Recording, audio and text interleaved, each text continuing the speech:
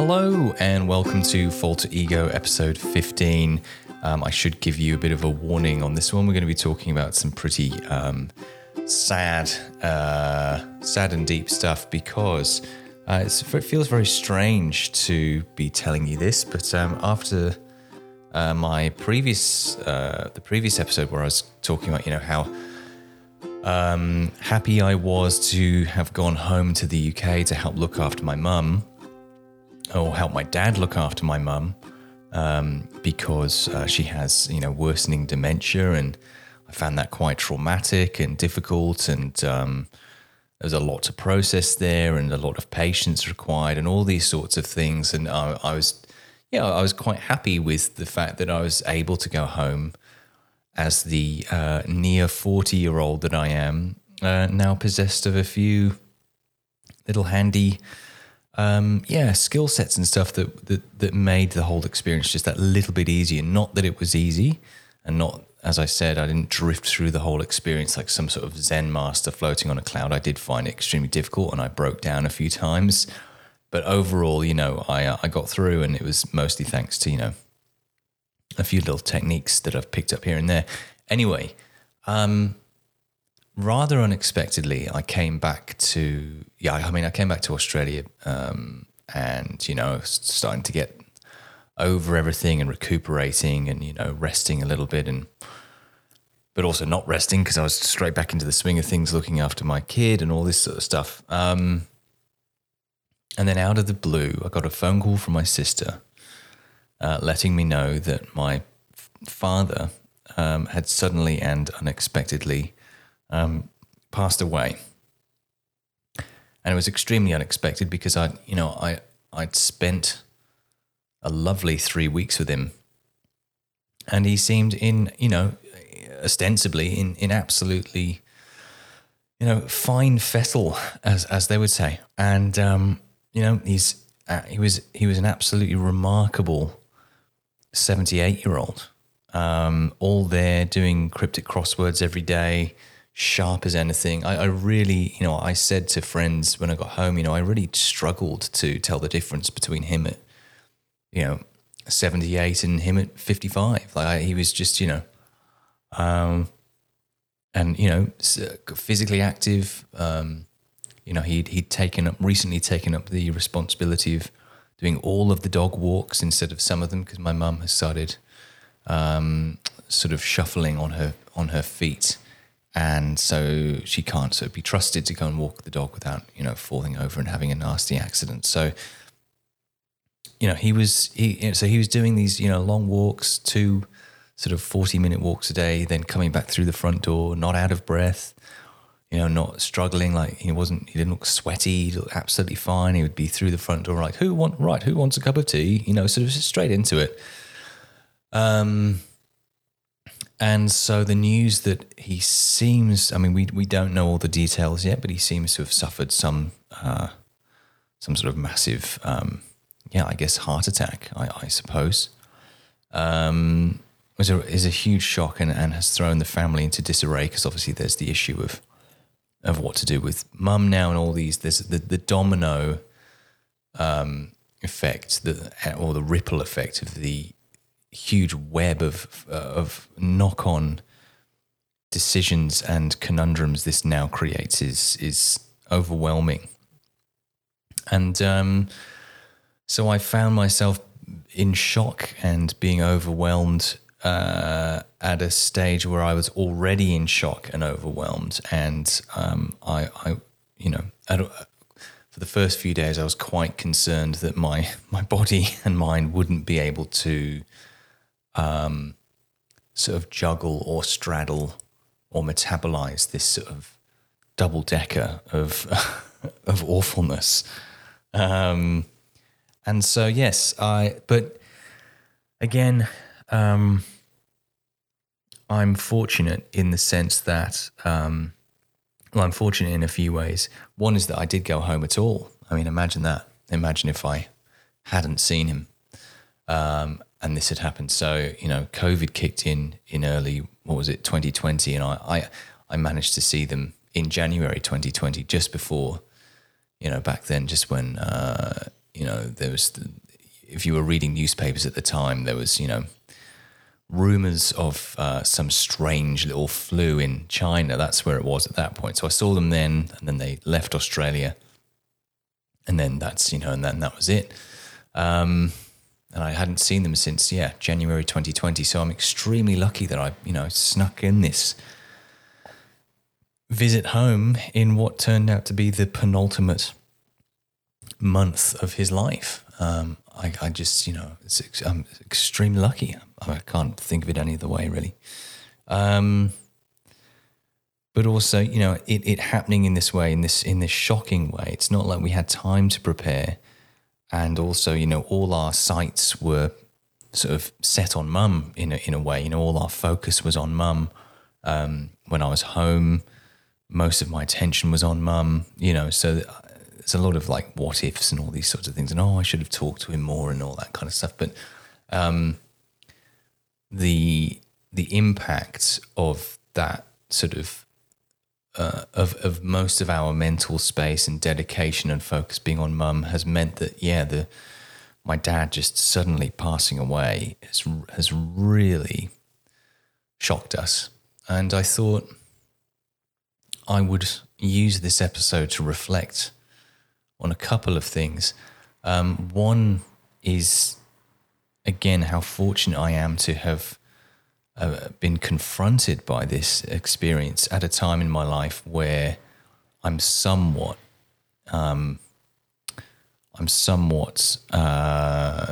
better, better equipped to handle the awfulness of it. And I thought I would talk through that for a moment. What to me is useful. The thing to remember, right, is I think a lot of people think mindfulness and meditation and all these sorts of things are kind of meant to neutralize feelings or kind of make you a bit disconnected or cold or detached.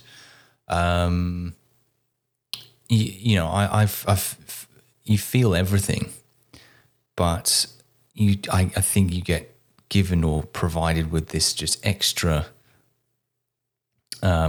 layer or TV channel to tune into, where you can sort of watch everything with a bit of distance and just accept that these things are happening. So I've found grief so far to be an extremely physical process. I haven't really, my grandfather was living with us when he died when I was about 7. I haven't really encountered a grief as full on as this since. I've been quite lucky in that regard. But I wasn't, so I didn't know what to expect, and I just let it be whatever it is.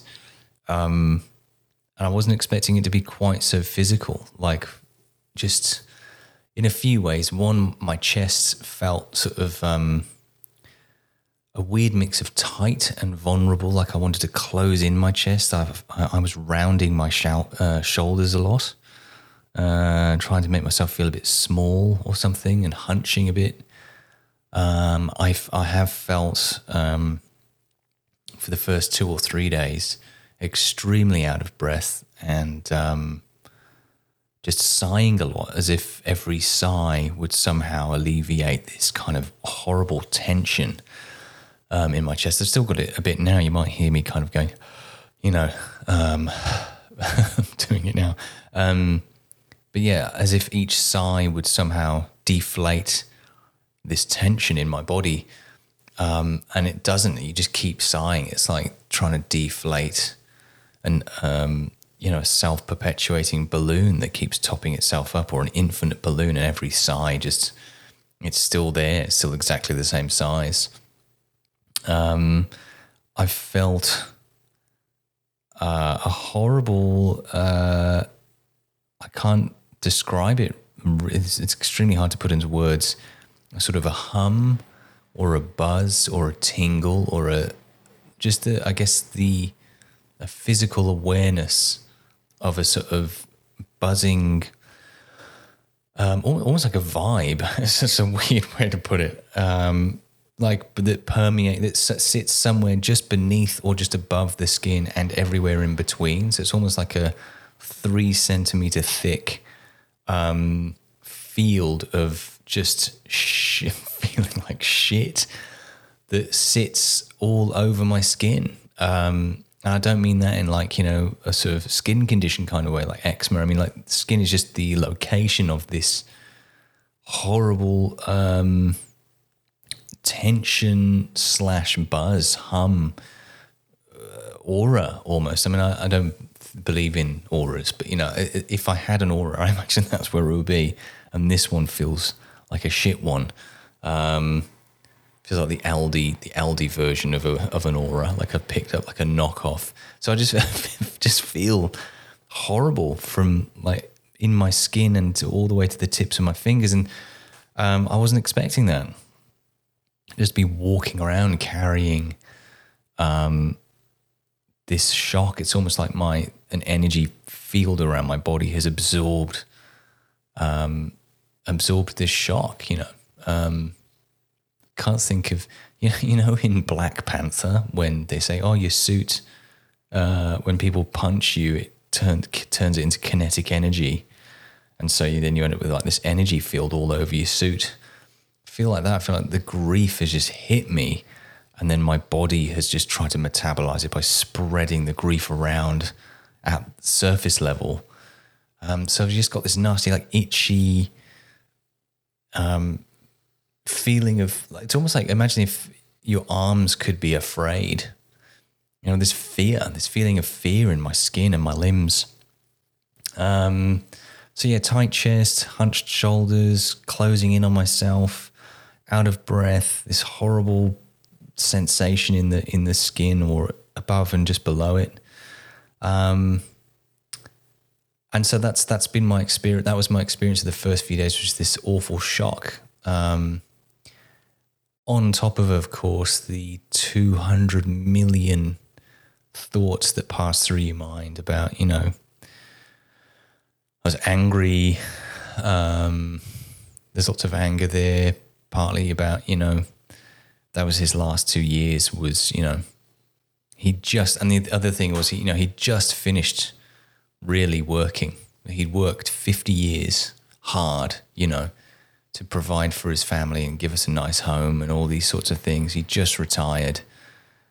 And his last 2 years were, all right, now your wife has got this awful condition and you got to stay in your house because there's this virus. And then just as things were opening up, I mean, we're talking, it's only been a few months really since life has approached anything close to normal. And there are still reminders everywhere. You still got to wear masks in certain places and all this sort of stuff. So, I think he stood a chance of recapturing some joy. And just as it's almost like he just reached the finish line, and then just short of the finish line, he passed on. So I'm angry about that. I'm angry about lots of personal things to do with our family, like, things we almost did and milestones he's, missed, or things we put off that were quite big things. I won't go into the details of it, but there's one or two quite big things that we had planned within our family that got delayed, also partly because of COVID and all this sort of stuff. And again, we were just starting to have conversations about doing them and putting them back on the agenda. When's this going to happen, and when are we finally going to, and also meeting his granddaughter one more time would have been nice, because the last time you saw her she was 3. Now she's just about to turn 6. So all these sorts of things. Anyway, so there's a huge physical dimension to it that I wasn't expecting, and a huge mental aspect to it, which I was expecting. I was expecting a lot of thinking and what-ifery, and what about this, and why didn't I do that? And so I was expecting the emotional side, but I wasn't quite expecting grief to manifest quite so physically. I'd be interested to hear what any of you might have experienced in a similar fashion or different. How has grief manifested for you? But fortunately, all of it even in my worst moments, I've been able to just bring myself back to my breath, and just, not that the breath overrides everything. It's not like breath is some magical cerebral eraser that just wipes out horrible feelings. It's not. It's really a reference point. At this point, it's something that you're being buffeted around in tumultuous high seas, and your breath is just a rather flimsy life raft, one of those sort of inflatable spherical orange ones, but sharks have bitten at it and it's leaking, but it'll do, so it's that you're still in the sea, it's not like you've been airlifted by a chopper to safety and now you're on dry land. Breath, coming back to the breath, didn't provide that for me, but it just provided a life raft that, or a reference point that I could cling to and watch the awful feelings unfold. And then the healthy part of that is it actually allows you to engage with your grief without getting too sort of caught up in it. And so it's not avoidance at all. Some people think, when you hear phrases like, Buddhism is about not attaching, avoiding attachment, that somehow, therefore, that being, you are detached and somehow cold and emotionless. It's not that at all. If anything, it's a truer engagement with your emotions, because you're just able to fully appreciate them, and engage. And and in doing so, I think that's a more truthful experience. It's like, have you really appreciated the Mona Lisa if you stared at it with your eyeball pressed to the canvas? Because all you're going to be able to see there is like a brown smudge. But by stepping back a bit, you're able to fully take in the full complexity and implications, and what that painting is actually of. And I think that's a nice way of looking at it. Meditating and finding a sort of cognitive vantage point from which to observe your feelings, rather than hugging them and running up to them and going, "Hey, there's some suicidal depression. I'm going to go and wrap my arms around that." Well, that's attachment. You're too close to it. That's not you. That's just a cloud passing in the sky. And again, it's like having your eyeball pressed against the canvas. You're not really. Is saying I am depressed, or I'm in grief, or I am grief? Is that the most accurate representation of your feelings, and are you experiencing them to their fullest? Weirdly, by being quote unquote detached, you do experience your grief more fully, because you're able to really take it in. So I was able to watch these horrible emotions, and I'm still going through it now, of course. It's only been a week, I'm only just able to record this now, to be honest. I've been in such a state. So it's not like I've been, again, I've not been super calm or anything. I've been really in the throes of it, breaking down, crying, and really ugly crying as well, like the shoulder shaking, sort of body convulsing crying. So it's not been pretty. I've not been, sitting on a rock, slowly, growing moss on my legs because I've become one with the landscape. Not at all. But what else are you going to do? If you're going to go through all that, you may as well let it happen and just watch it happen, It's interesting actually what a discipline it is just to sit with and watch your feelings for quite a long time. My intention for this episode was to talk about my switch to using a dumb phone, because I recently purchased a really shit phone because I wanted to get off my iPhone and sort of decommission my iPhone in a way. And I will do an episode on how that's going and how inconvenient it is and what that's taught me about our engagement with, smart technology generally. But I was going to do that as an episode instead of this one. And then obviously my father passed away, and I thought I kind of really wanted to talk about my experience of grief. But I will say the lovely thing about having a dumb phone in the specific context of grief is that my body has clearly wanted to go through some stuff, and my mind and my emotions. And I found myself, meditating in the brief moments that I get without my kid. I found myself meditating and watching just these awful thoughts and awful what ifs, and crying with my eyes closed in the, half lotus position. I must have looked really weird. If anybody would have looked at me, if anybody had seen me, fortunately I was at home, but if I'd done that publicly, see some guy with his legs crossed and his eyes closed, just sobbing. It's like, wow, meditation looks shit. Is that what it does? But I was able to watch everything happen, and it would be interesting because I would sort of go through periods of gratitude and smiling and thinking of happy memories, and I'd watch those drift by, and then I'd think of silly moments we had together where I was like, oh, I wish I'd said this, and if only I'd known, I would have said blah, blah, blah. I thought about the rubbish hug I gave him as we parted ways before I went to the airport. Last time I saw him, he and I were terrible at hugging each other. It always just looked like, I don't know, two fish on land trying to give each other a handshake or something, just like flapping around. It just never worked. But I just think to that last hug that we had, that silly, awkward hug, like two impossible Tetris pieces that refuse to fit together, and how I wish I just nailed that hug for one more time. And then again, regret about that regret and go, no, but that is how we hugged and you should just appreciate that.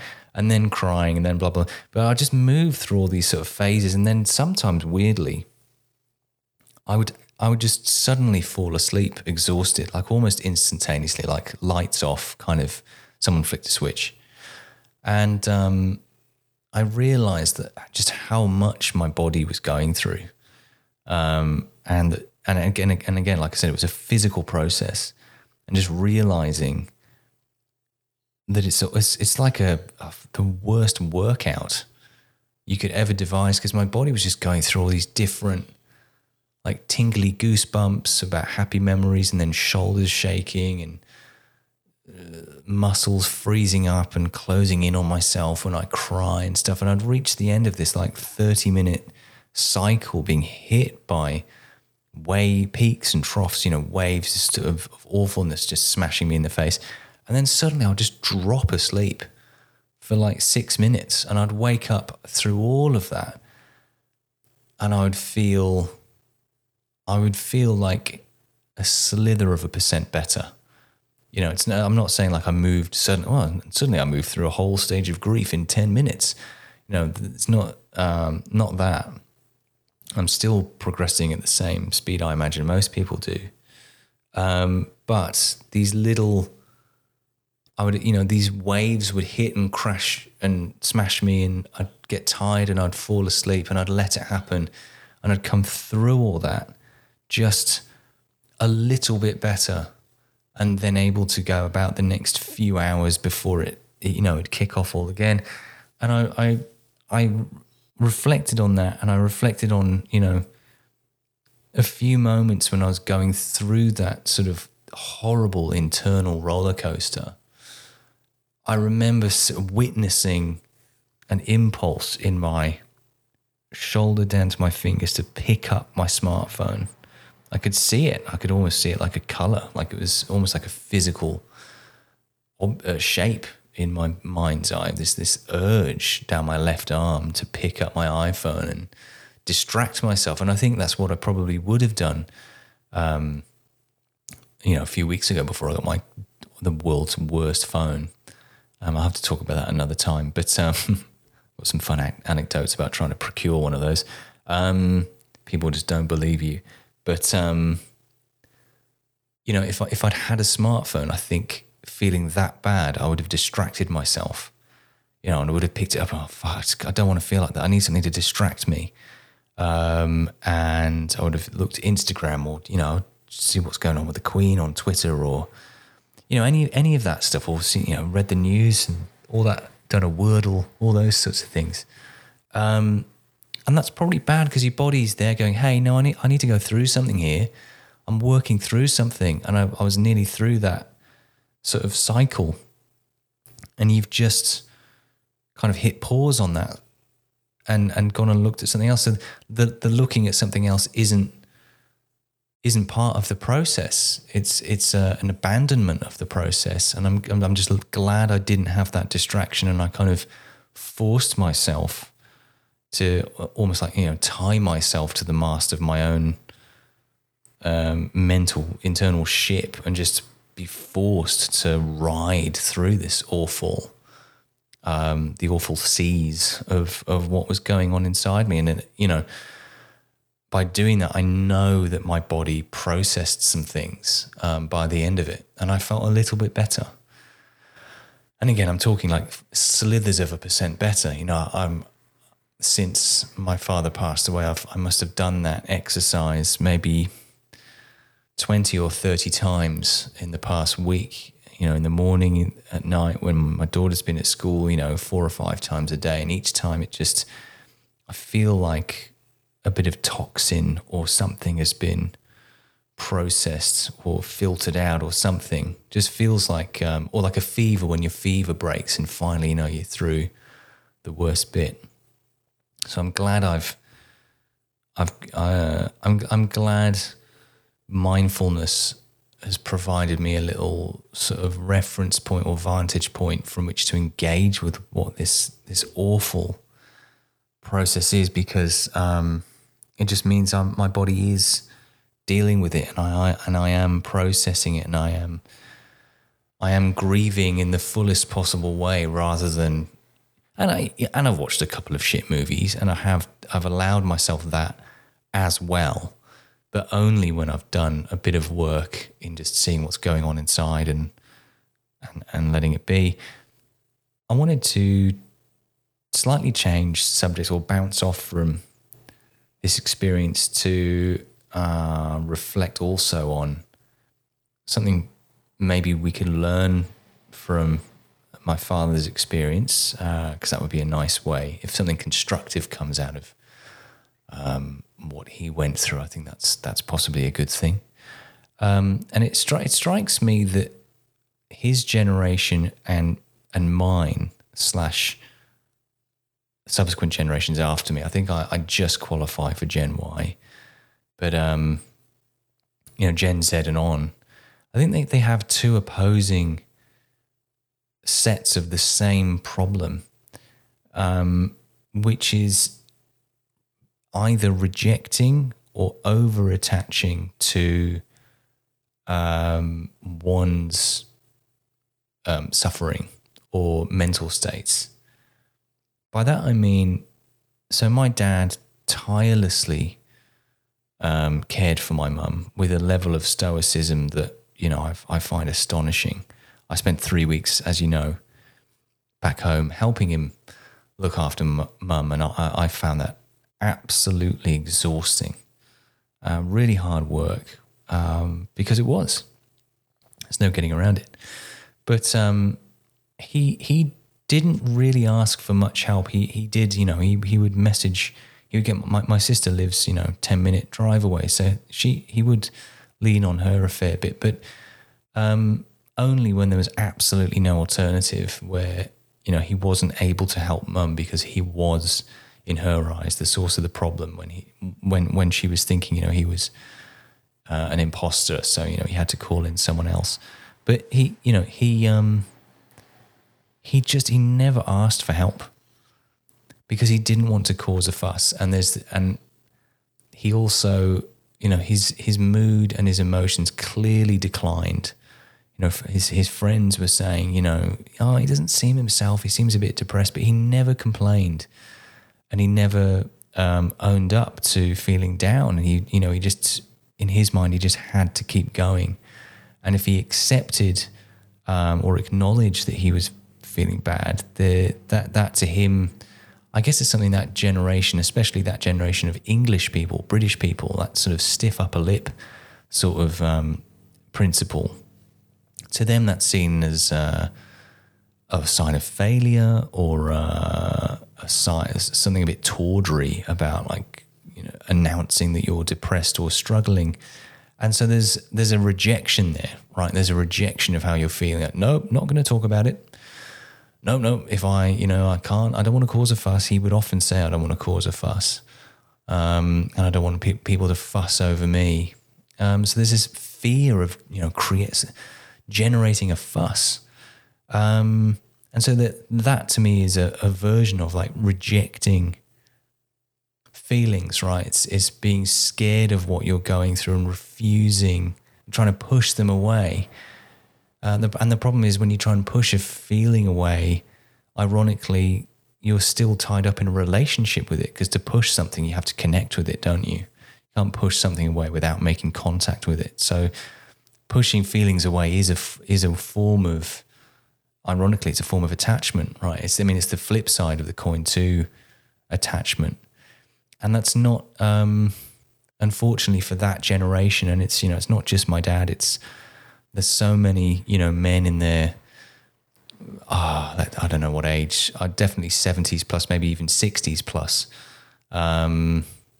especially from England, but, that stiff upper lip thing. But there's a whole generation of men and women, but I suppose men as well, and this is also how patriarchy plays into this, because no, a man doesn't complain. So that, the patriarchy did my dad over as well. But there's a whole generation who just reject and are scared of their feelings, rather than accepting them. Well, this is what I'm feeling. Well, let's talk about it and move on.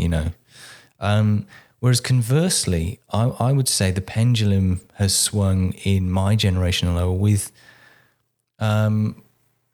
almost the opposite, which is an almost pride of feeling awful, or like a sort of pride or sort of an over-attachment to certain mental health conditions. And again, Eastern spirituality tells us that neither of these two things is good for us, right? Rejecting your feelings isn't going to turn out very well for you, and over-attaching to them. I am grief, I am depression, that is me, that is 100% me. that is all I'm made up of. There is a black thin pencil outline of a human, and then all the colouring in and all the shading in the middle is just 100%. I'm just shaded in with depression or whatever.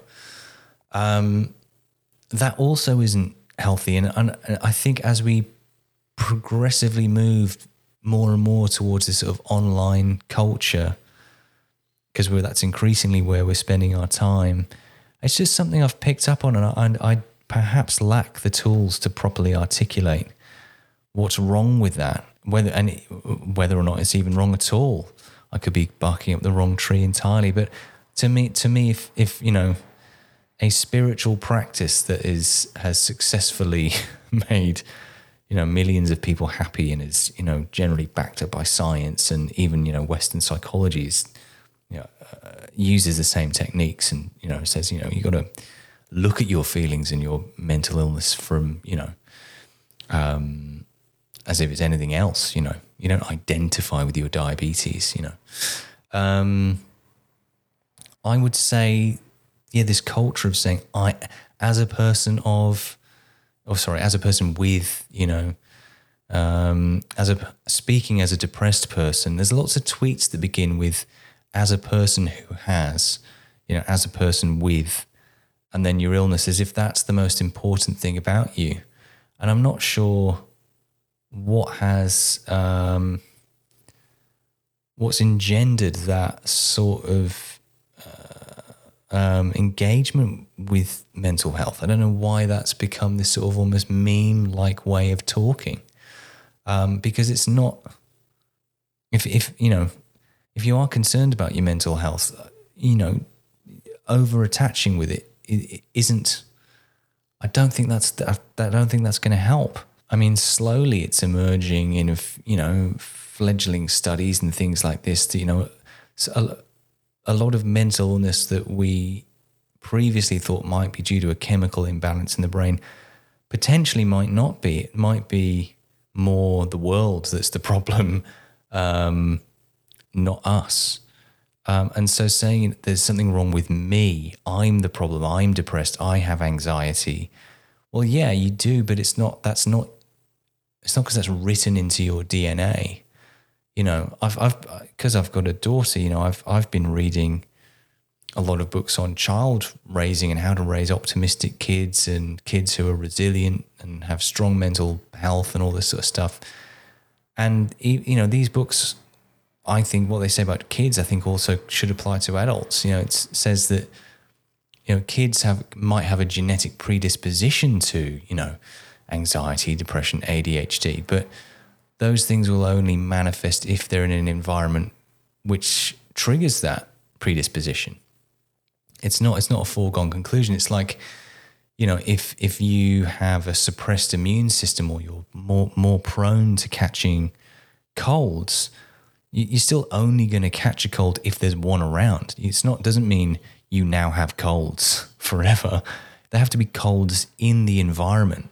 There have to be, the cold and the flu in the environment in order to then take advantage of your particular genetic predisposition to catching them, So again, yeah, if you might have a genetic predisposition to ADHD or something like that, but the environment still has to do its work in triggering those and taking advantage of those predispositions. So, and we do live in an environment that's really unhealthy. There's nothing healthy about working most hours of the day, going home and eating processed foods with chemicals that also we know now aren't great for brain function, and then wondering, oh yeah, why do I have problem focusing on people's conversation? Why do I have trouble sleeping? Oh, what's that? Inflation's going up and I don't have enough money to pay my mortgage. I wonder why I'm waking up in the night with anxiety. Because society is an anxious place to live. It's not you.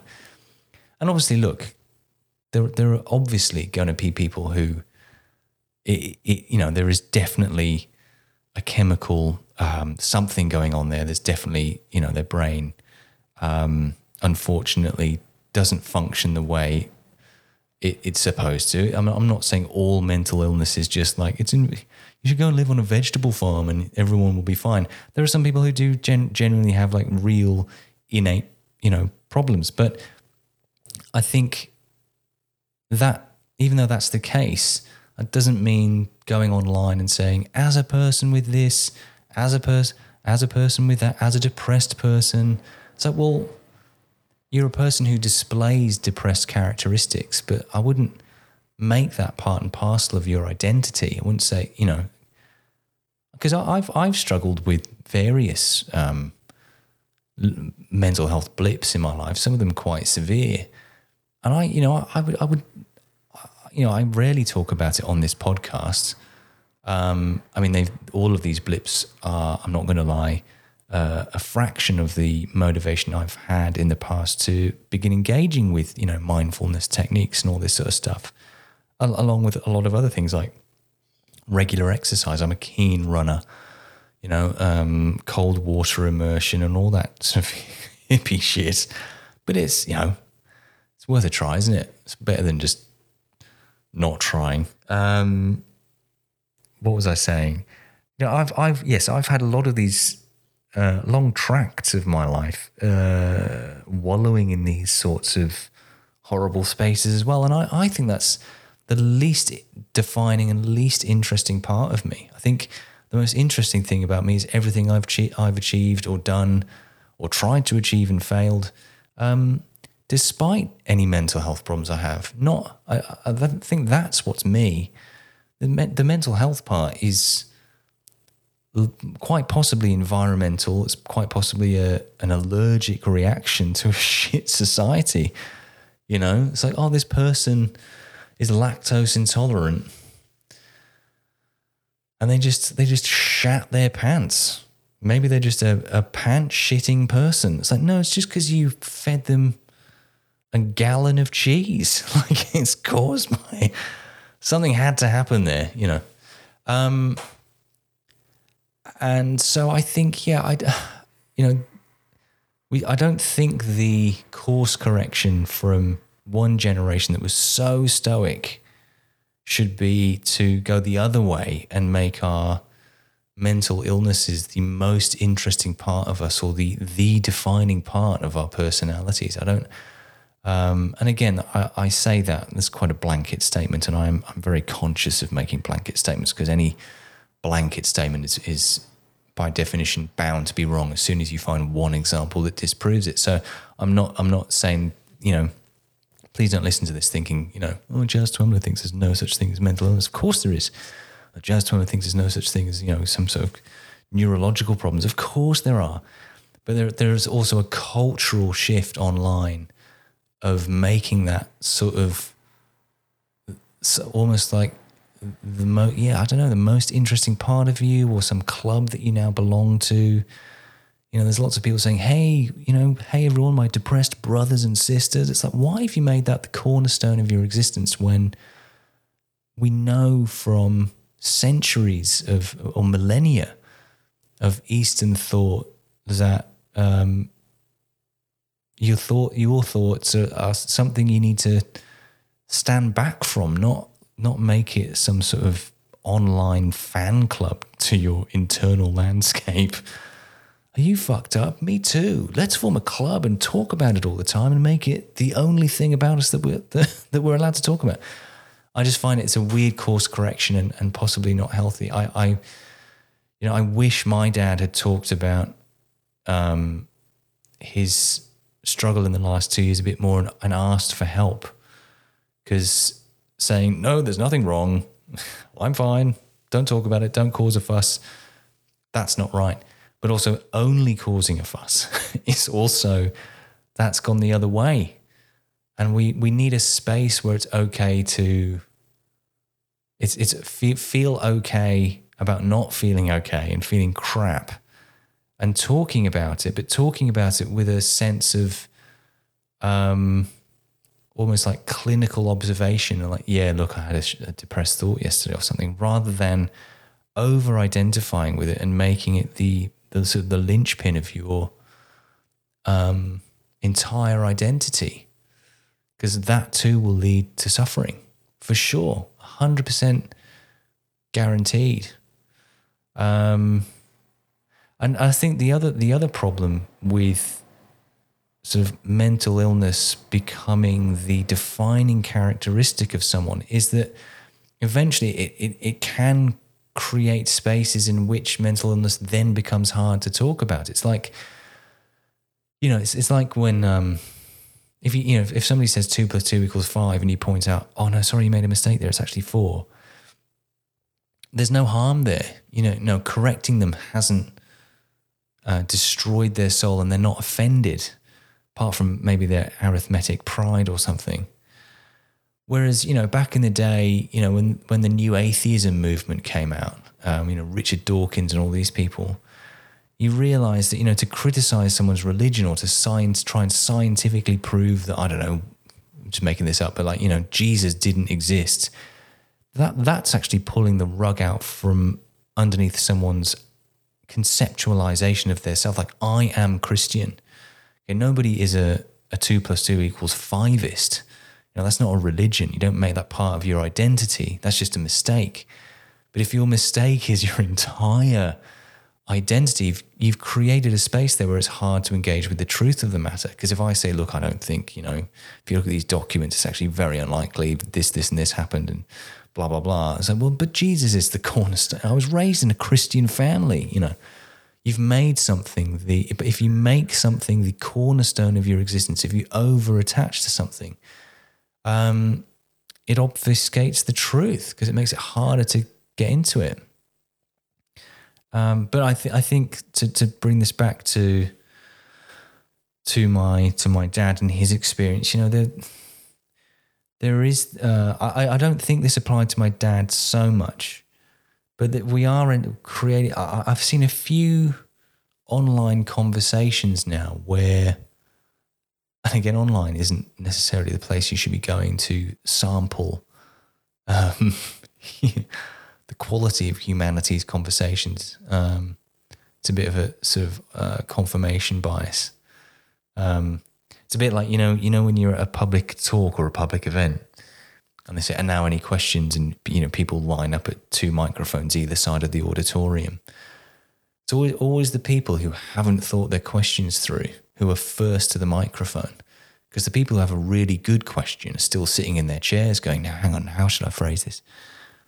People with awful questions will always arrive there first, and it creates this misconception that people asking questions at public talks is a bad idea, because it's this like confirmation bias or self-reinforcing sort of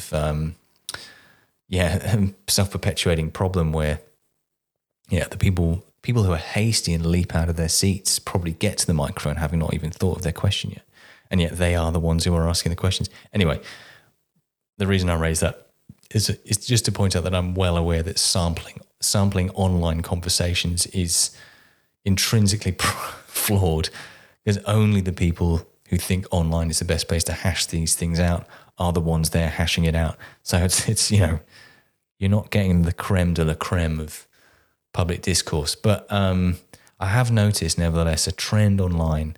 I've noticed a few conversations where, and actually this does relate specifically to my dad, but not that he ever said any of these things, but people online, sort of carers coming out and saying, there was a really specific example that I won't go into because I don't want to name names, right? And you don't need to go looking it up, but just trust me that it happened. It was like carers just talking about the toll on their lives and their mental health in looking after someone with a severe mental illness. Having a child with ADHD or autism or depression or, sort of any of these things. And the backlash to it was like, it's difficult for you. It's not as bad as what they're going through though, is it? Or, how dare you reduce your child to just some problem that you have to deal with? So again, because we've made mental illness part of the identity of someone, it suddenly becomes a class of person, and therefore now we have to be protective about how we talk about it, because talking about it clumsily risks offending a certain class of people. I'm a person with ADHD, and if my dad never said that, so well done you for making it all about you. Yeah, your kid's mental health is. Your kid's mental health is about, 1, your kid, 2, not you. Like all these just clever fucking replies, And so you create this space where it's unacceptable for carers to talk about the toll on them for fear of offending the people with the condition, because the people with the same condition have over-attached and over-identified with something that there's a small chance actually isn't the most interesting or most defining part of you. There's a lot of science to suggest that, mental health is environmental. It comes from the outside. It doesn't come from within. It's actually not self-generating. It doesn't come from you. And again, I say that with the obvious and enormous caveat that there are people where that is the case, where it is from you. But it's just this blanket conversational manner online that I think, again, this is an interesting observation or similarity to draw across generations. But, my dad didn't kick up a fuss because he wanted to be stoic and he wanted to be selfless, and he didn't want to make it about him. He was a very egoless, selfless person who pretty much all day did things to, help other people. So he didn't want to complain because, stiff upper lip, you don't complain. Whereas now, we're a generation that's quite good at complaining. We often go on Twitter, hey, at Qantas, where's my, to the baggage handler. Yeah, I'm sure specific baggage handlers are checking the Qantas Twitter feed. Idiot. Whereas now we step back from complaining for fear of writing off some entire writing off someone's lived experience. And I guess there is a paradox here, isn't there? Which is that in sort of telling carers or people who live in proximity to others with mental illness, in telling them to shut up, in silencing them, so you have no right to complain because what they're going through is much worse. Ironically, you're denying their lived experience, which is that they're now developing mental health problems from the burden of looking after people with mental health problems. So there's a weird catch-22 there or something. But I just, I look at my dad's experience and I would hate for anyone to tell him, no, you're not allowed to complain because that's centering you. Yeah, well done for centering yourself in someone else's problem. It's like, well, but looking after other people's problems is hard. That's why it's a job. Like I think, there's a certain lack of, maturity online or something where we're not allowed to admit things other people are difficult to deal with, are we? Because it might offend them. Well, but then you're asking a whole fleet, a whole workforce to shut up and not say that this is hard because for fear of offending someone else who has a problem, Why are we lying to ourselves? Why are we saying you're not allowed to speak up about the burden this can be, And a burden even when it's someone you love that you're looking after. We've got to be able to have a space where it's okay to say, look, you know what? Looking after someone with dementia is a fucking punish, I openly say that about my own mum, who I love more than anything on this earth. Okay? It's hard to look after her and it takes a toll. And I think, my father, it took a toll on him.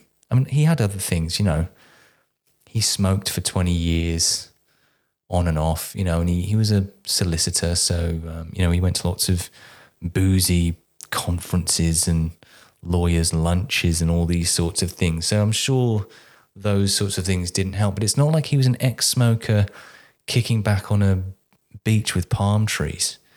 He was an ex-smoker looking in a horrible situation. And not being allowed to say it's a horrible situation makes people shut up and it makes people deal with their suffering by themselves. It makes them less likely to ask for help and it creates more problems over and above the problem of the person that you're looking after. We cannot have this silly, but you might hurt someone's, yeah, you might hurt someone's feelings, but also maybe those people might have the maturity.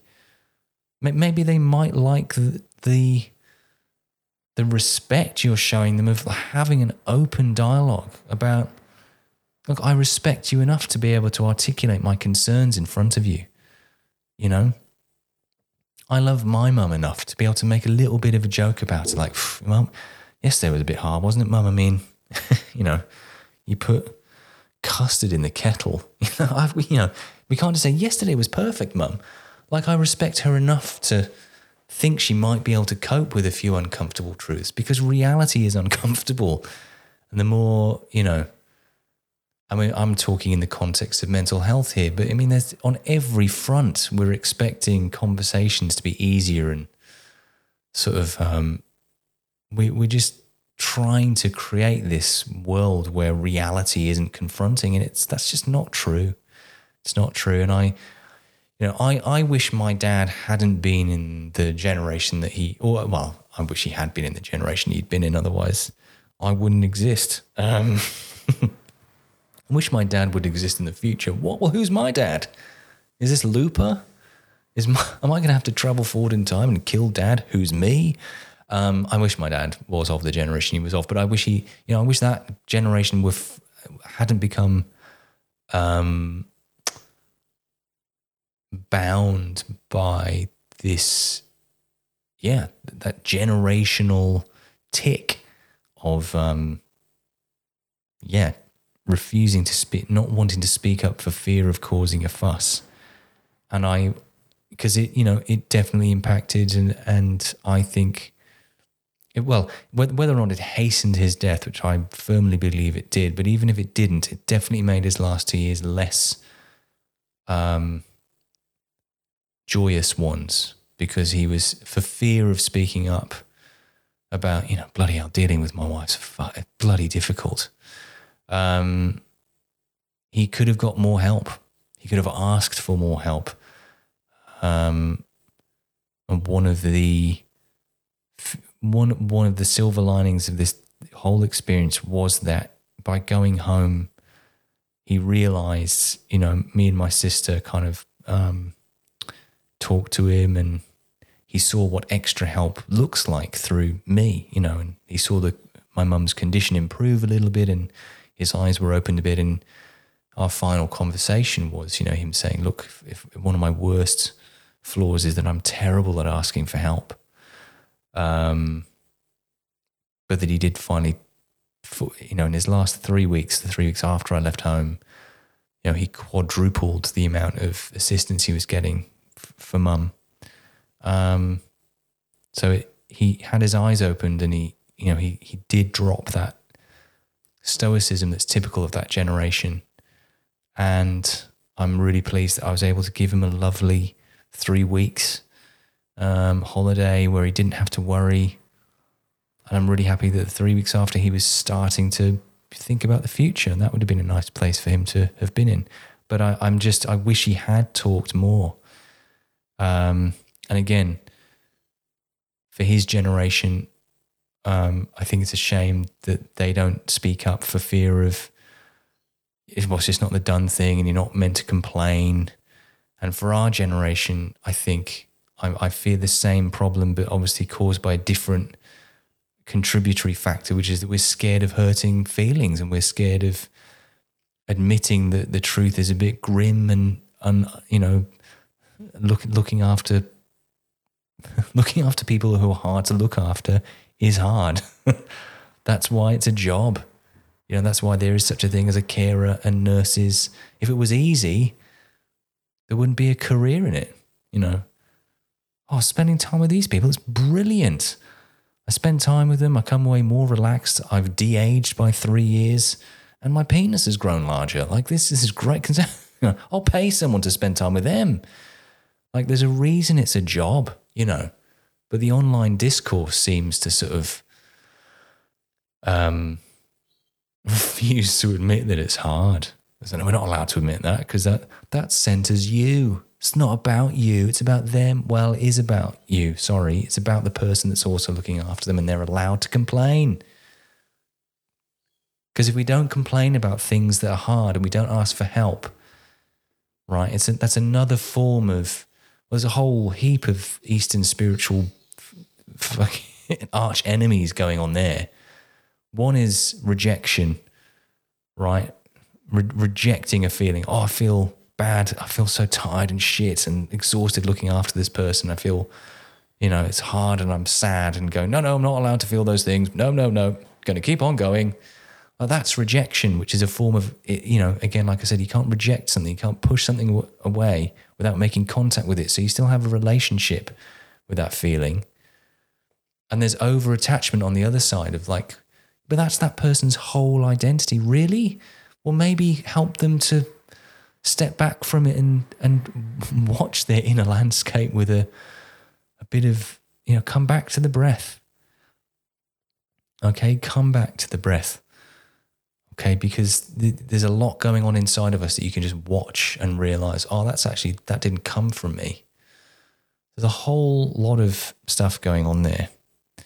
And then there's also the one of the eight parts of the Eightfold Noble Path is right view. Seeing things for what they are, and we're not going to tackle complex problems if we whittle them down to a simplistic non-truth for the sake of making life happy for everyone. Because life is hard. The truth is complex. Okay. And so, we're going against the principle of right view. Okay. We obviously have to extend care to people who need it, but sometimes the people who need it are the people doing the caring. We can't make it some sort of, forbidden topic, taboo for them to go, look, doing this and dealing with the problems that my child has or my mum has or my partner has is bloody hard. And I find them annoying sometimes and it gets to me. We can't make that some sort of, grounds for,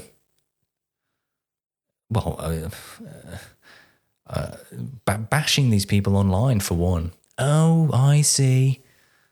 So selfless of you to make their ADHD or their autism all about you. It's like, well, I don't know. My feelings are about me.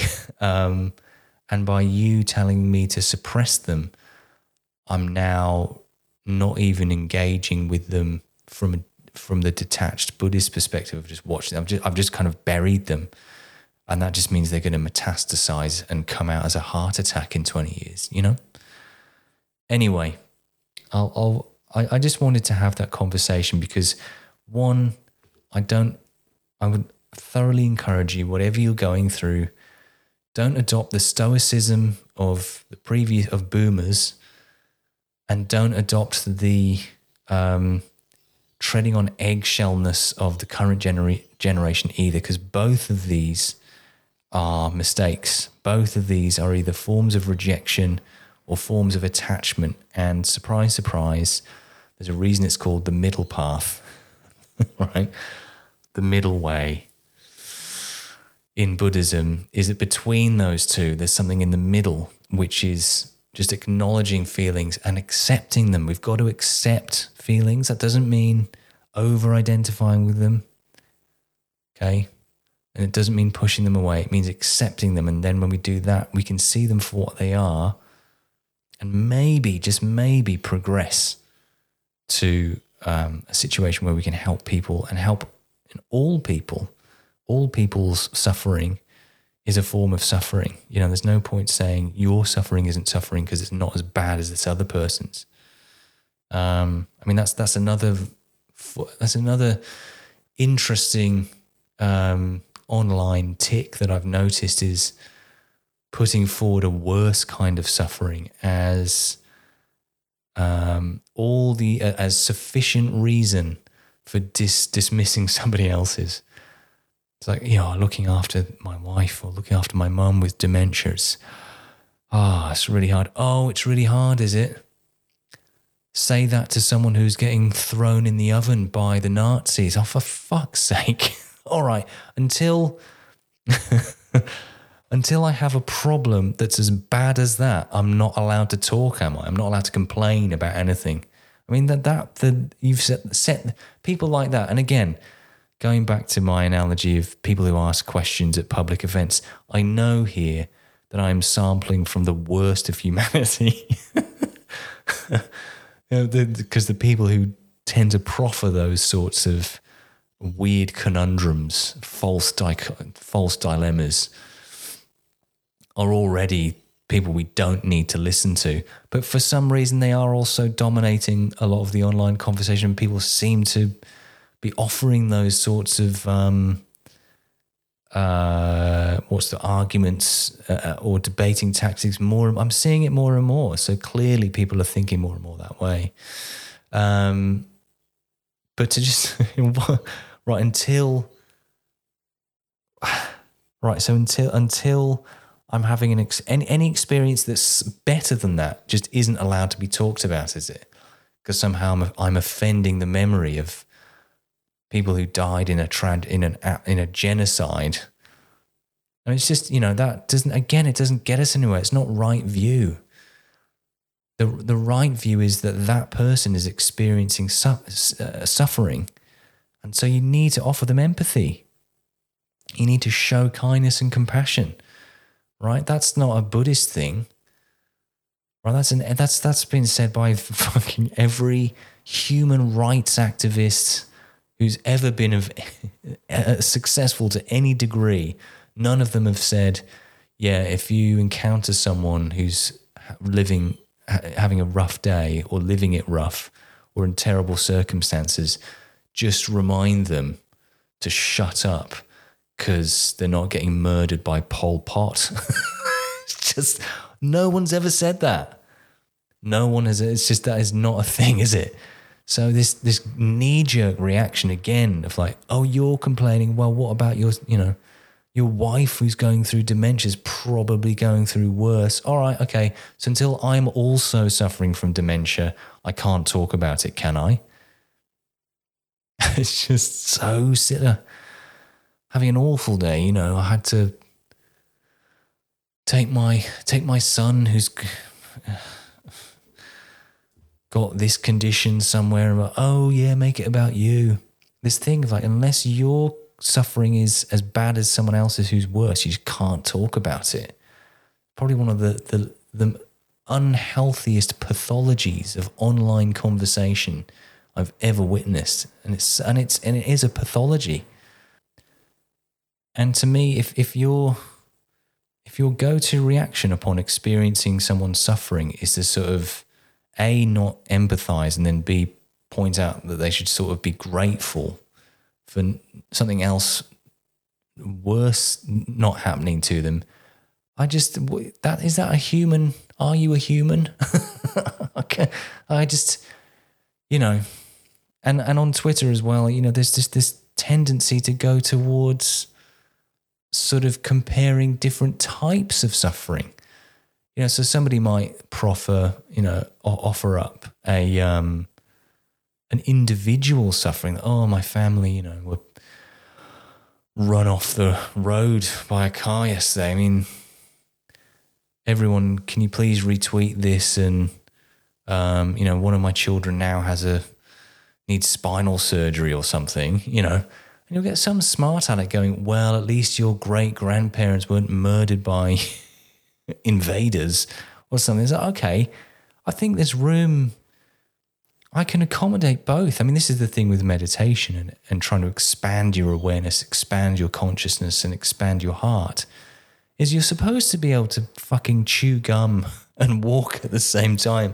Like, I can hold different sufferings and feel compassion towards all of them. It's not like we're meant to trade, systemic suffering. Like, well, this happened to my family, my people, hundreds of years ago, and it's still happening now. There's systemic oppression, and look at incarceration rates. But to bring that up as a sort of, well, therefore you don't get to talk about your thing. I find this, and everyone's at it. There's all sorts of different intersecting ways people are, finding to make sure one group of people isn't allowed to complain, or there's a reason that their suffering shouldn't be acknowledged. And I just think, who's got this magic calculator? Who's in possession of this, this magic calculator that allows you to calculate the value of different types of suffering and then kind of balance them against each other on some sort of balance sheet? Well, actually, your suffering is worth 2.5 suffering points. It doesn't quite cancel out my 10.5 suffering points, so you get to shut up. I just think and obviously there are situations where that is an absolutely valid approach. Again, very cautious of making blanket observations because that's not always the case. And there are situations where people are complaining like, oh, this happened today and this is the worst. And why isn't it? It's like, well, to me, that looks like a lack of gratitude. Like things could be much worse. So if sometimes people do complain too much but that's when they're complaining about a form of suffering that's really not that genuine, and the cause of their suffering is actually from their attachment to wanting things that you're not necessarily entitled to have. My Wi-Fi is broken, and now, so please sign my petition. On the same day that there's some inquest into like a death in custody. It's like, yeah, do you really need to be drawing focus to that right now? We're not all entitled to Wi-Fi. It's not the world's most pressing concern. So that obviously there is that, but I think, yeah, to round this off and bring it back, I just think,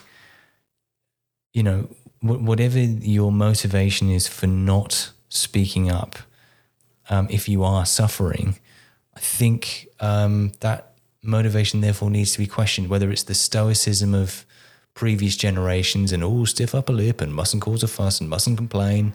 Things could be worse. That's the problem with people who, my dad, who grew up in the shadow of a dead Hitler, was like, well, there was a very recent example of how things could be worse. So I mustn't complain.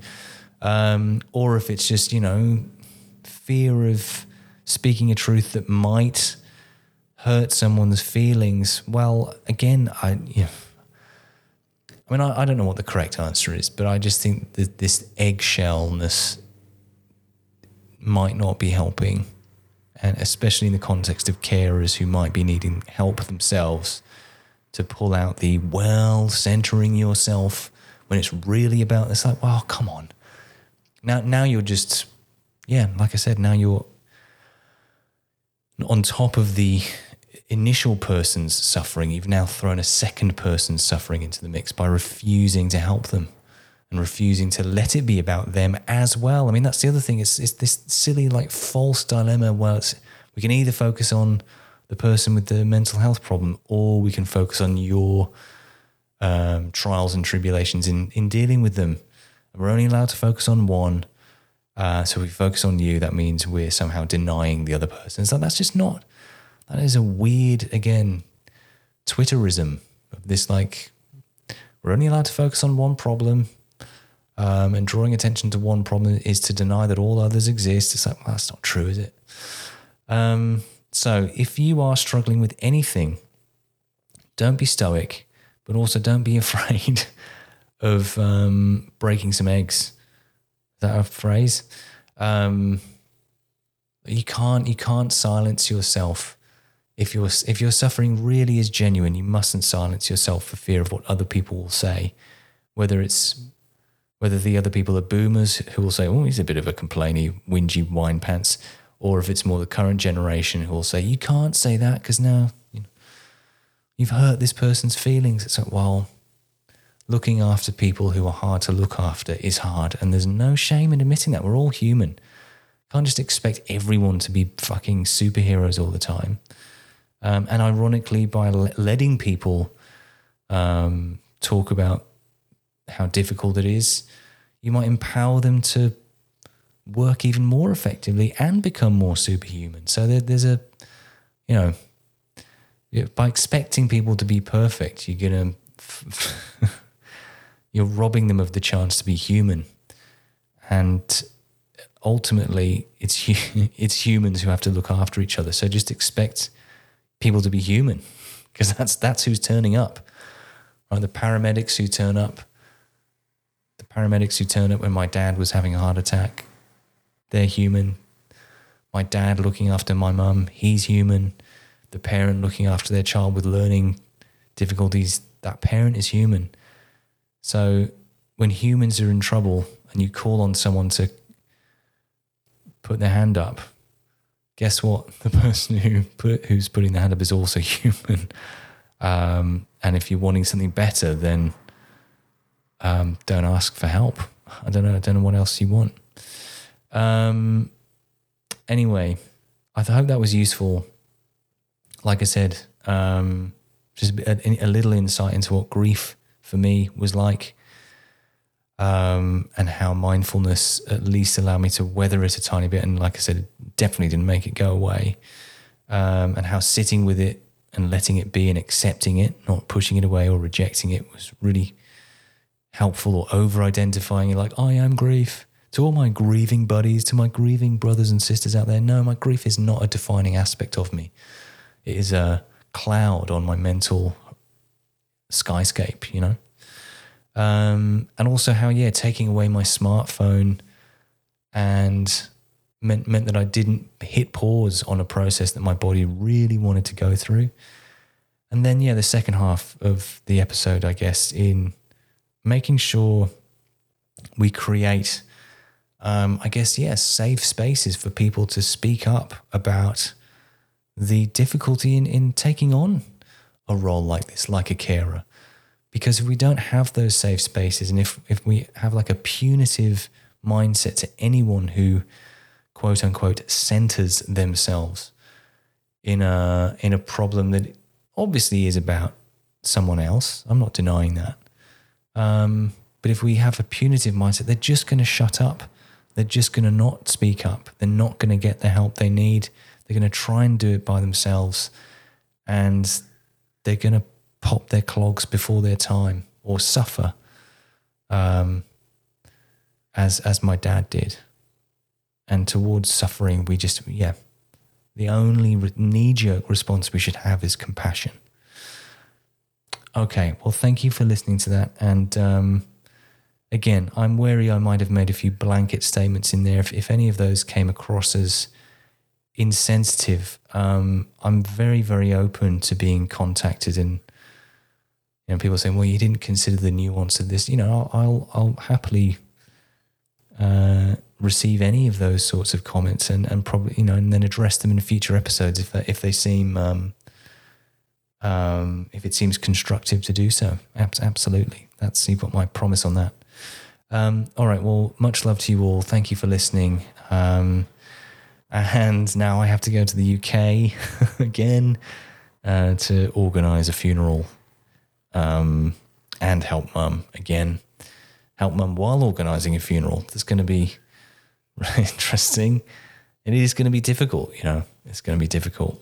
It's going to be, last time was hard enough. This time, it's going to be that plus more. But no, we'll have a nice support network. I'll be fine. Okay. Let's see how we go with another episode in 2 weeks. It might not happen because I might be frantically writing a eulogy. Okay. But anyway, take care of each other. Don't be afraid to ask for help. Don't be afraid to speak up. Don't be afraid to admit things are difficult, even if the thing that is difficult is someone else. What else? Don't clam up. Please don't clam up. All right, hopefully chat to you in 2 weeks. Thanks for listening. And as always, if you'd like to, you can support the podcast on Patreon.